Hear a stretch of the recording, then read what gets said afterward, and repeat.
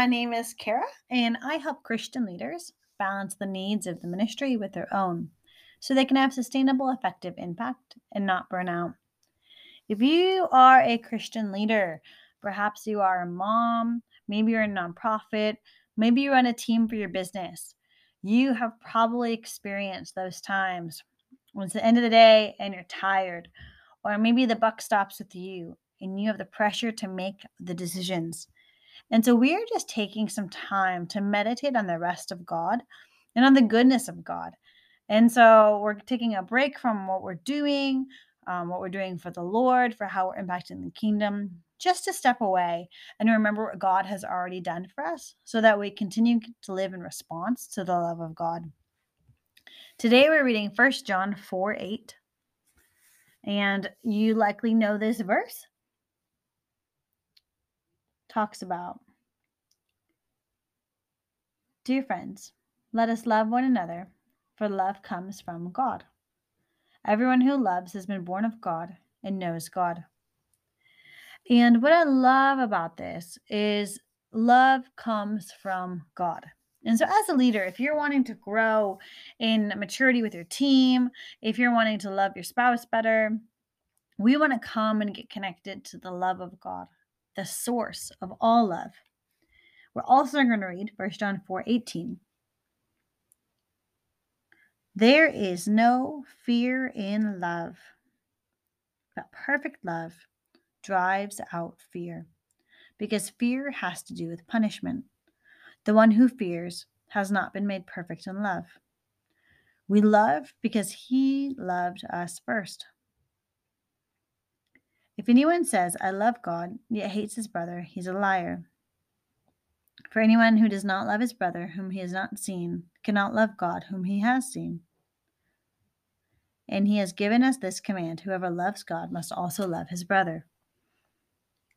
And so it's talking about the love of God. God is love.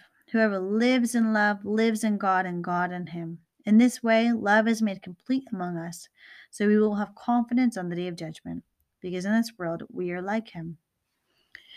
There's no fear in love.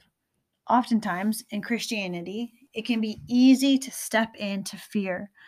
I've lived like this for so much of my life, and I can regularly catch it sometimes, right?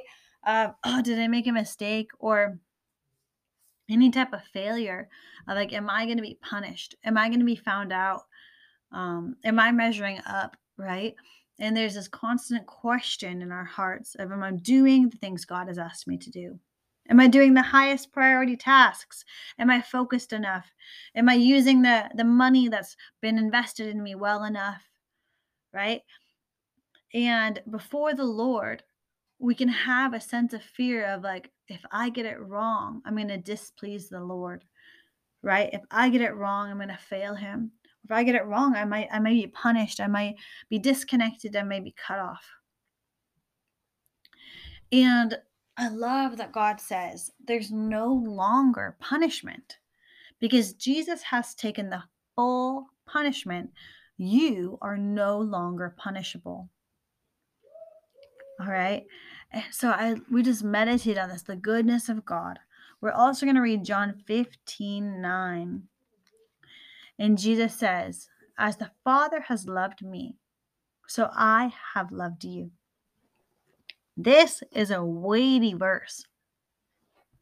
The Father has loved Jesus perfectly, right? Jesus lived perfectly. And so sometimes we wonder and we think, like, oh, but Jesus, he pleases the Father.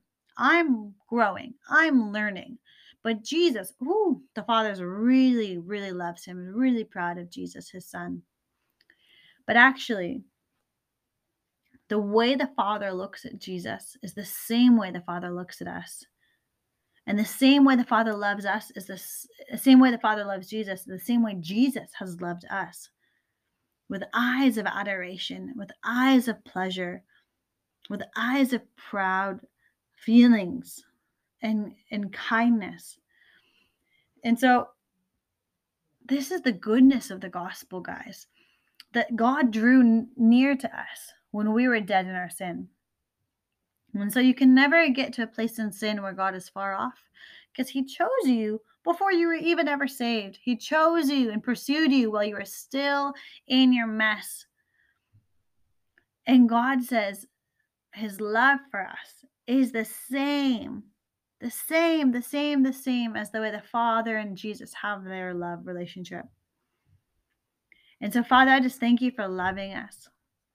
I pray that you'd bring us into maturity of this truth, that we're no longer punishable, that you have loved us perfectly, and that your love doesn't shift, it doesn't change. And I want to encourage you guys that when the Lord convicts us in this love relationship, we talked about how God's made us new, we have a new nature, right? We operate now from connection and the love of God. So now God does not use shame. Instead, the conviction says, you are way too awesome to be acting like that. He says, that's not who you are. So if you are a daughter of God and if you walk in anxiety, he says, that's not who you are. You're way too awesome to be acting like that. And he teaches us his character and his kingdom. Thank you for joining today. We're going to do another recording on how God teaches us and grows us now in this new relationship of the kingdom, that we are not punishable. Thank you, Jesus. Thank you, all you, for joining, and I'll talk to you shortly.